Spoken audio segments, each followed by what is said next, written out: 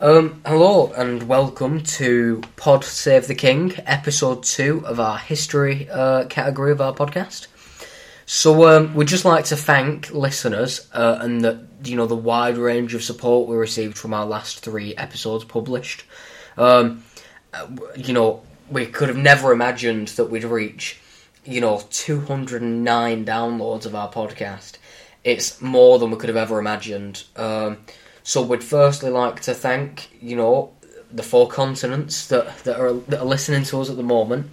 We'd like to thank listeners from the UK, the USA, Germany, Switzerland, Australia, Brazil, and I hope we're not missing any. But if we are, then we hope that we've done you well, and we hope you enjoy it.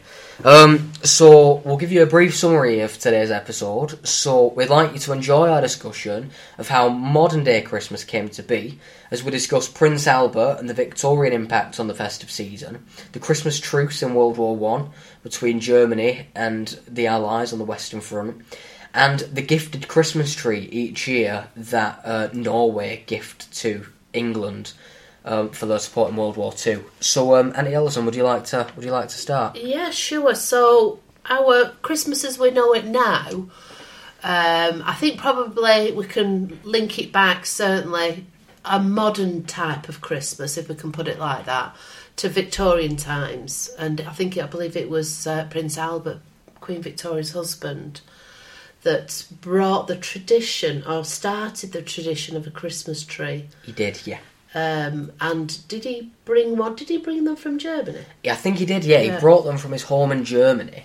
And he brought 9 Christmas trees over for Buckingham Palace, one for each of the 9 children of him and Queen Victoria. And I believe they were decorated with candles and sweets. Sweets and, I think, orange skins, I think. Yeah. I think it's crazy how, and it shows the impacts of, the royal family, even from, more than 100 years ago on today. Now, the tradition that Prince Albert has brought over has, impacted our modern day Christmas. And it remains. It remains very part and front and centre in most homes is the Christmas tree. Definitely. If you don't do anything else, then people tend to signify it Christmas by the tree. Yeah. Big, small, real or artificial, don't they? And there's lots of other things that came about at that time, and I believe Christmas crackers and gifting became more towards the Christmas part of the Christmas period rather than at New Year. Yeah, because before, obviously, this kind of Victorian idea of Christmas came about, gift giving was fairly common, but it was centred more around, the New Year. So I think the fact it was brought through to Christmas, and that has kind of stuck even to today, the gift giving is, other than the Christmas tree, the main kind of symbol of the Christmas period. I think that shows how big of an impact Prince Albert did have. Absolutely. And the gift giving, I think, in some ways, has overtaken that tradition towards religion as well, and what it was all about. But we'll save that for another time. So just thinking about the food, we have spoken about this in the previous cast, about traditions, food traditions associated with Christmas. Yeah. So, for example, obviously, I'm sure the main part of everybody's Christmas table is the turkey taking place in the centre. And that also did originate from the Victorian era. Poorer families would tend to use cheaper birds, such as ducks and other similar things. But the turkey for most Christmas tables, what was the bird to eat? Yeah. I would suggest that Christmas dinner is the most important meal in the year. I could agree with that, yeah. It really is, because everybody will know this from all the countless adverts that we see about how to make your Christmas easier, but I think also it signifies a time for feasting feasting in its wider sense, that you consume more calories than you do for the rest of the year, because all the adverts that you see are these tables absolutely laden with food that feed the whole of the streets, absolutely, not just one family. But we were thinking about the historical context of Christmas and what was happening around the time of Victoria. And of course, it was an incredibly productive time because of the Industrial Revolution, Empress of India, the empire was expanding. Britannia really did rule the waves at that time. Absolutely, yeah. And I suppose, whilst, Christmas is a happy time, especially in Victorian England, we can link it to, terrible conditions in the factories, terrible conditions for many people working in the colonies. And I suppose, especially, mainly for people in Britain, Christmas kind of, every terrible and awful thought and pain that they'd go through day to day was kind of put to one side, and they focused on Christmas. Families gathered, rich and poor. They made the best out of the situation. And we were speaking earlier about how that links to Charles Dickens' novel A Christmas Carol. Would you like to speak a bit about that? Yeah, so I think we can safely say that Charles Dickens was drawing on his, not necessarily his experience, but certainly his observation of society at that time, and it was a society of the haves and the have-nots, and some people would argue that that's still true today, but I think the have-nots in them days really were the have-nots, and I think he was drawing on a bit of social history and context about, the poor really were poor and the rich were really rich. And we were just having a look earlier on. So Christmas Carol was published on the 19th of December 1843. Very timely, published in December. And in just a year later, and maybe because of Charles Dickens, we don't know, there was a further Factories Act in 1844 that brought in more health and safety measures in factories.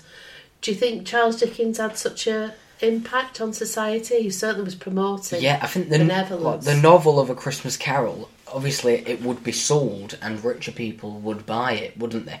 And, the kind of ultimatum that it gave the main character Scrooge, change your ways or you will live in a life of sin and ultimately be punished with the worst punishment religion has to offer, hell. I think when the more capitalistic side of society actually read that, they thought they could compare themselves to what Scrooge was doing. Hang on a minute, I'm also doing that. Yeah. I'm also treating people in this way. Maybe it's wrong for me to do it. So I think in that way, it probably did, even though we have no evidence to suggest that it did. We can only kind of think about it. Yeah, exactly. We can only acknowledge that could have had an impact, and it is likely to have had an impact because it raises awareness.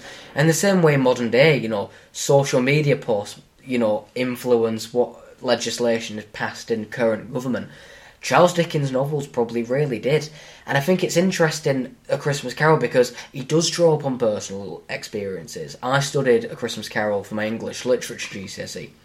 And Charles Dickens was from a poor family. Was he? Yeah, so his dad they lived in a debtor's prison. They were very poor. His first job, his first proper job, he was 12, and for a shoe polish company. And the fumes of the shoe polish, he hated it. It was his worst ever job. So Charles Dickens writing, and it was very rare for people to climb out of the social bracket. Absolutely. It was very difficult. Yeah. So for Charles Dickens to do that and then stick to stick to his idea of making things better for the poor, really, really is interesting, especially from a modern perspective. And for Charles Dickens as well, it's important to remember, obviously this was over 100 years ago, so he wasn't a socialist. He didn't want equality. He called upon benevolent capitalism. So for people that don't know of benevolent capitalism, it's, the rich giving things to the poor, helping them. Rather than making it equal, all he asked for was for the rich to just give a little bit more to charity. Which isn't unreasonable, but obviously to a very, very capitalistic society in the Victorian era, you can imagine how that went down with a few business owners. Yeah, that's very interesting, that, because I hadn't realised that his beginnings were so humble. I guess at the time that he was writing it, as you quite rightly said, he was drawing on his own personal experience. Yeah. Even though he was probably quite accomplished and comfortable at the time of writing. Yeah. But it makes me wonder, doesn't it, that I think there probably was at that time beginning to be an awareness of the imbalance in society, and the fact that rich people were the consciences were being pricked to act differently. And also, at that time, religion was so much stronger than it is now. Definitely, yeah. I'd be putting my hand in my pocket if I thought I was going to hell. Yeah, definitely. And maybe not all purely for benevolent reasons, but for purely selfish reasons as well. And yeah, A Christmas Carol is a really interesting topic, and it links really well to the Christmas in the Victorian era. Not only just because of, you know, the things that Charles Dickens raised awareness of, you know, for the poor and stuff, but also because, for example, like the characters in the novel A Christmas Carol, and it was made into a film by Disney, it's available on Disney Plus. It really kind of, the characters truly represent the stages of society. So obviously Scrooge, we know, represents, you know, the capitalist 5% that owned most of the wealth. And look after yourself, it's your own responsibility. Well, exactly, yeah. Now, there's a character called Fred, which is Scrooge's nephew, and he represents this kind of middle, well-off part of society, but not necessarily very rich, but obviously much better off than the people at the bottom. And then, if you're aware of the novel, the Cratchit family, they represent, you know, the very, very bottom of society, the lowest of the low. Not quite. Well, no, because there is the vagrant class, I suppose. Yeah. And those indebted to prison. Because at least he was working, wasn't he? Yeah, he was working, and he had a job. But, you know, they did represent the working class. Yeah, very much so. Like we say, the vagrant class, obviously, these were, you know, thieves, you know, should I say... Unemployed, women that worked out on the night, should you call it. When they had no other alternative, they had to put food in the children's mouths. Because there wasn't any national assistance at that time, was there? No, not at all. So if you hit on hard times through no fault of your own, it was tough luck. Yeah, and I mean... That's... So a famous quote, Scrooge says, are there no prisons? Are there no workhouses? And then the charity collectors say, well, some people would rather die than, you know, use them things. And then Scrooge replies, one of the most famous, if not the most famous, well, if they would rather die, then they'd better do it and decrease the surplus population. Yeah. Now, that's awful. Well, and it's even more awful because I myself come from a working class background. I mean, 100 years ago, I would be in the same position as the Cratchit family. I would probably be cleaning out machinery and sweeping chimneys. It's awful because... And Scrooge's opinions on the poor at that time really do represent what people thought. You know, the fact that you couldn't feed yourself meant that you was a strain on society. It's quite unbelievable from our 21st century mind to comprehend that vision. Now, you know, completely moving on. I mean, we have got to cut it short, but we would like to talk about the World War I Christmas truce. So we touched on Christmas adverts in our PodSafe Society, which is available at the time this will be uploaded. So please do go and check that out.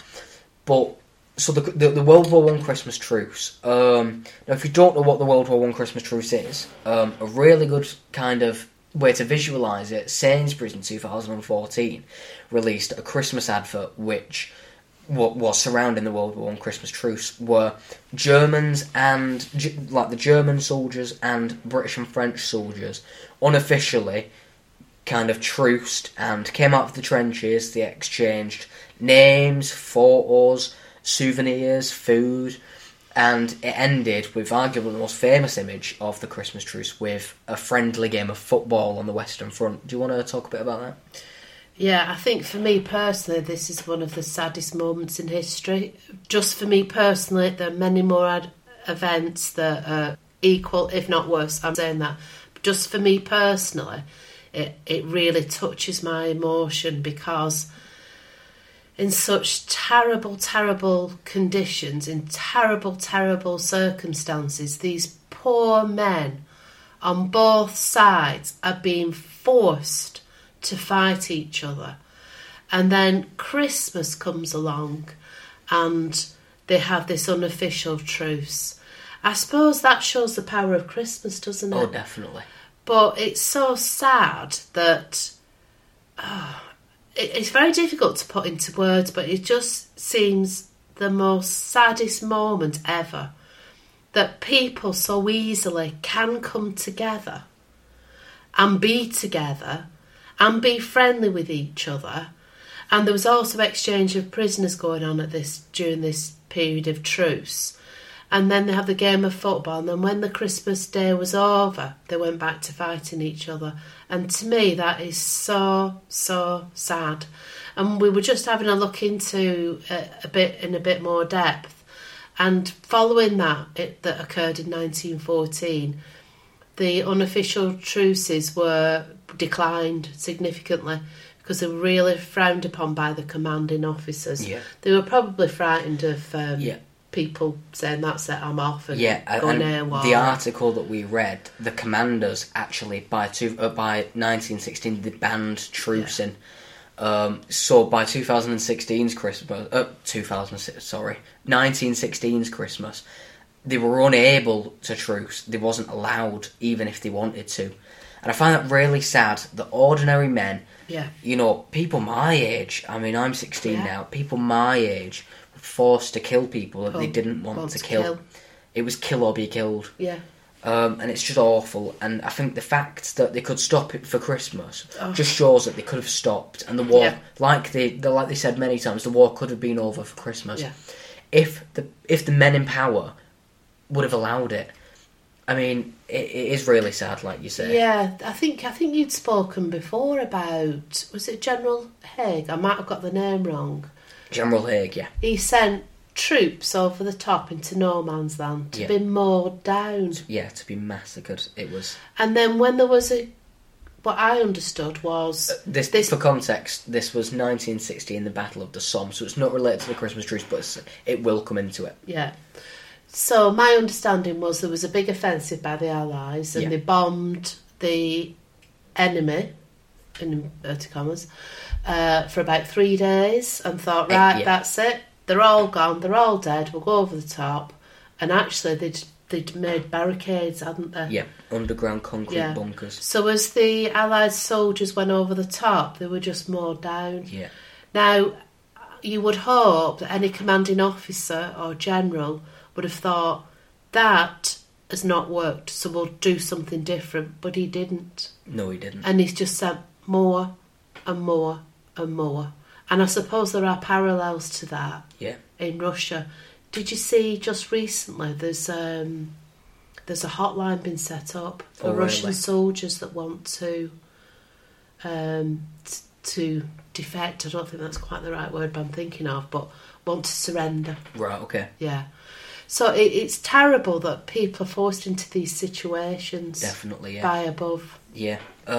Which, if you'd like to know more about the Battle of the Somme, you can find it on, our website. We speak about it in Pod Save History, episode 1, when we speak about, remembrance and war. So, unfortunately, we can't talk too much into the Christmas truce because we do have to move on. And we're now going to talk about Norway's gift of the Christmas tree to Britain for Britain's support of them in World War II. So do you want to start on that, Annie Olsen? Yeah, certainly. So this came about because I think Norway was one of the neutral countries in the Second World War. I will look that up afterwards, but I'm pretty certain it was. And I think the Allies, and particularly Britain, provided a lot of support in the Second World War. And the king was exiled because of the threat of Nazi Germany. And he had a place of safety in Britain. And resulting from that, since that time, Norway has gifted a Christmas tree every year that stands in Trafalgar Square. Yeah, and I find that really interesting because the tree gifted it's quite difficult to actually transport and fairly expensive to transport, and the fact that Britain's work in World War II is still recognised this day, year on year, a real testament to the men and women that worked in World War II to secure our safety. Yeah, and the fact that Norway's never forgot that. Exactly. Yeah, and I mean, I'm sure many of them generations will be long gone now. Oh, absolutely. And it's a real testament to the people of Britain. I think there are other examples, actually, just thinking about it. I think Malta, I think they received a lot of support in the Second World War from the Allies, and particularly Britain. And I think Britons are always really welcomed in Malta for the support. And I'm sure there's other examples that we're not even aware of, but it is quite a symbolic... Yeah, definitely. In the same way that Britain is, one of the leading countries in assisting Ukraine during the war. Yeah. I mean, we've all... Obviously, in some cases we have had a very dark past, but in many more cases we've had a very welcoming past. A past where we do help many people, and I think that's a forgotten part of British history. Many people, I'm sure, focus on kind of the negatives and the atrocities that our ancestors may have committed, but in fact it's important to remember that we weren't the villains all of the time. We was very welcoming, we was very good in assisting other countries. Yeah, and I think you raise a really important point there, because you have to see history in its context. So things that was acceptable when I was a child are no longer accepted, and if we go back in history, whether it was right or whether it was wrong, it was legal at that time. Yeah. So, yes, we did do things wrong. And certainly, when you look back, you can see it through a very single lens. Yeah. Where it's... Because we're applying our principles today to principles that are so different in the past. And by all means, we're not suggesting that we should, look back on Britain's history through rose-tinted spectacles. But then what we're saying is, don't look at Britain's history through a magnifying glass that makes it look like hell. Do you know what I mean? I think as historians, it's our job to have a balanced opinion, no matter which country or which person we're analysing. We've got to analyse both sides of a story. Yeah. And the Christmas tree gift from Norway just proves that we're not all bad. No, and I think the Christmas Carol. I think one thing it does show is that every single person has an impact on so many different lives. So now that Scrooge changes his ways and becomes more benevolent, he has a positive impact on Tiny Tim, doesn't he? Because Tiny Tim lives and thrives. I think the book describes Scrooge as a second father to Tiny Tim. Yeah, he does. But it just shows that, we, as well as historical figures having an impact, we have an impact. We can... Every single person has an impact. Anything that we do day to day can change the course of history, whether that's positive or negative. So it's important that we spread the message, If you truly believe in something that is right and just, go for it. Make it heard. Make that impact be known. Because you could be the next historical figure that, two people in 100 years are talking about on a podcast. You know what I mean? And it's very important. And even if you're not, you in your life come in contact with so many people that you can have a positive impact, leave a positive footprint without actually having done anything fantastic in your life or what society would describe as being fantastic. But just by having human contact with each other, you can have a really positive impact. And on that note, we wish you a Merry Christmas from our family to yours. We hope you've enjoyed this podcast today, and we'd like to let you know that you can email us with any opinions you have on the topics we've discussed today at podsavetheking22@gmail.com. You can message us on Instagram at pod.save.king.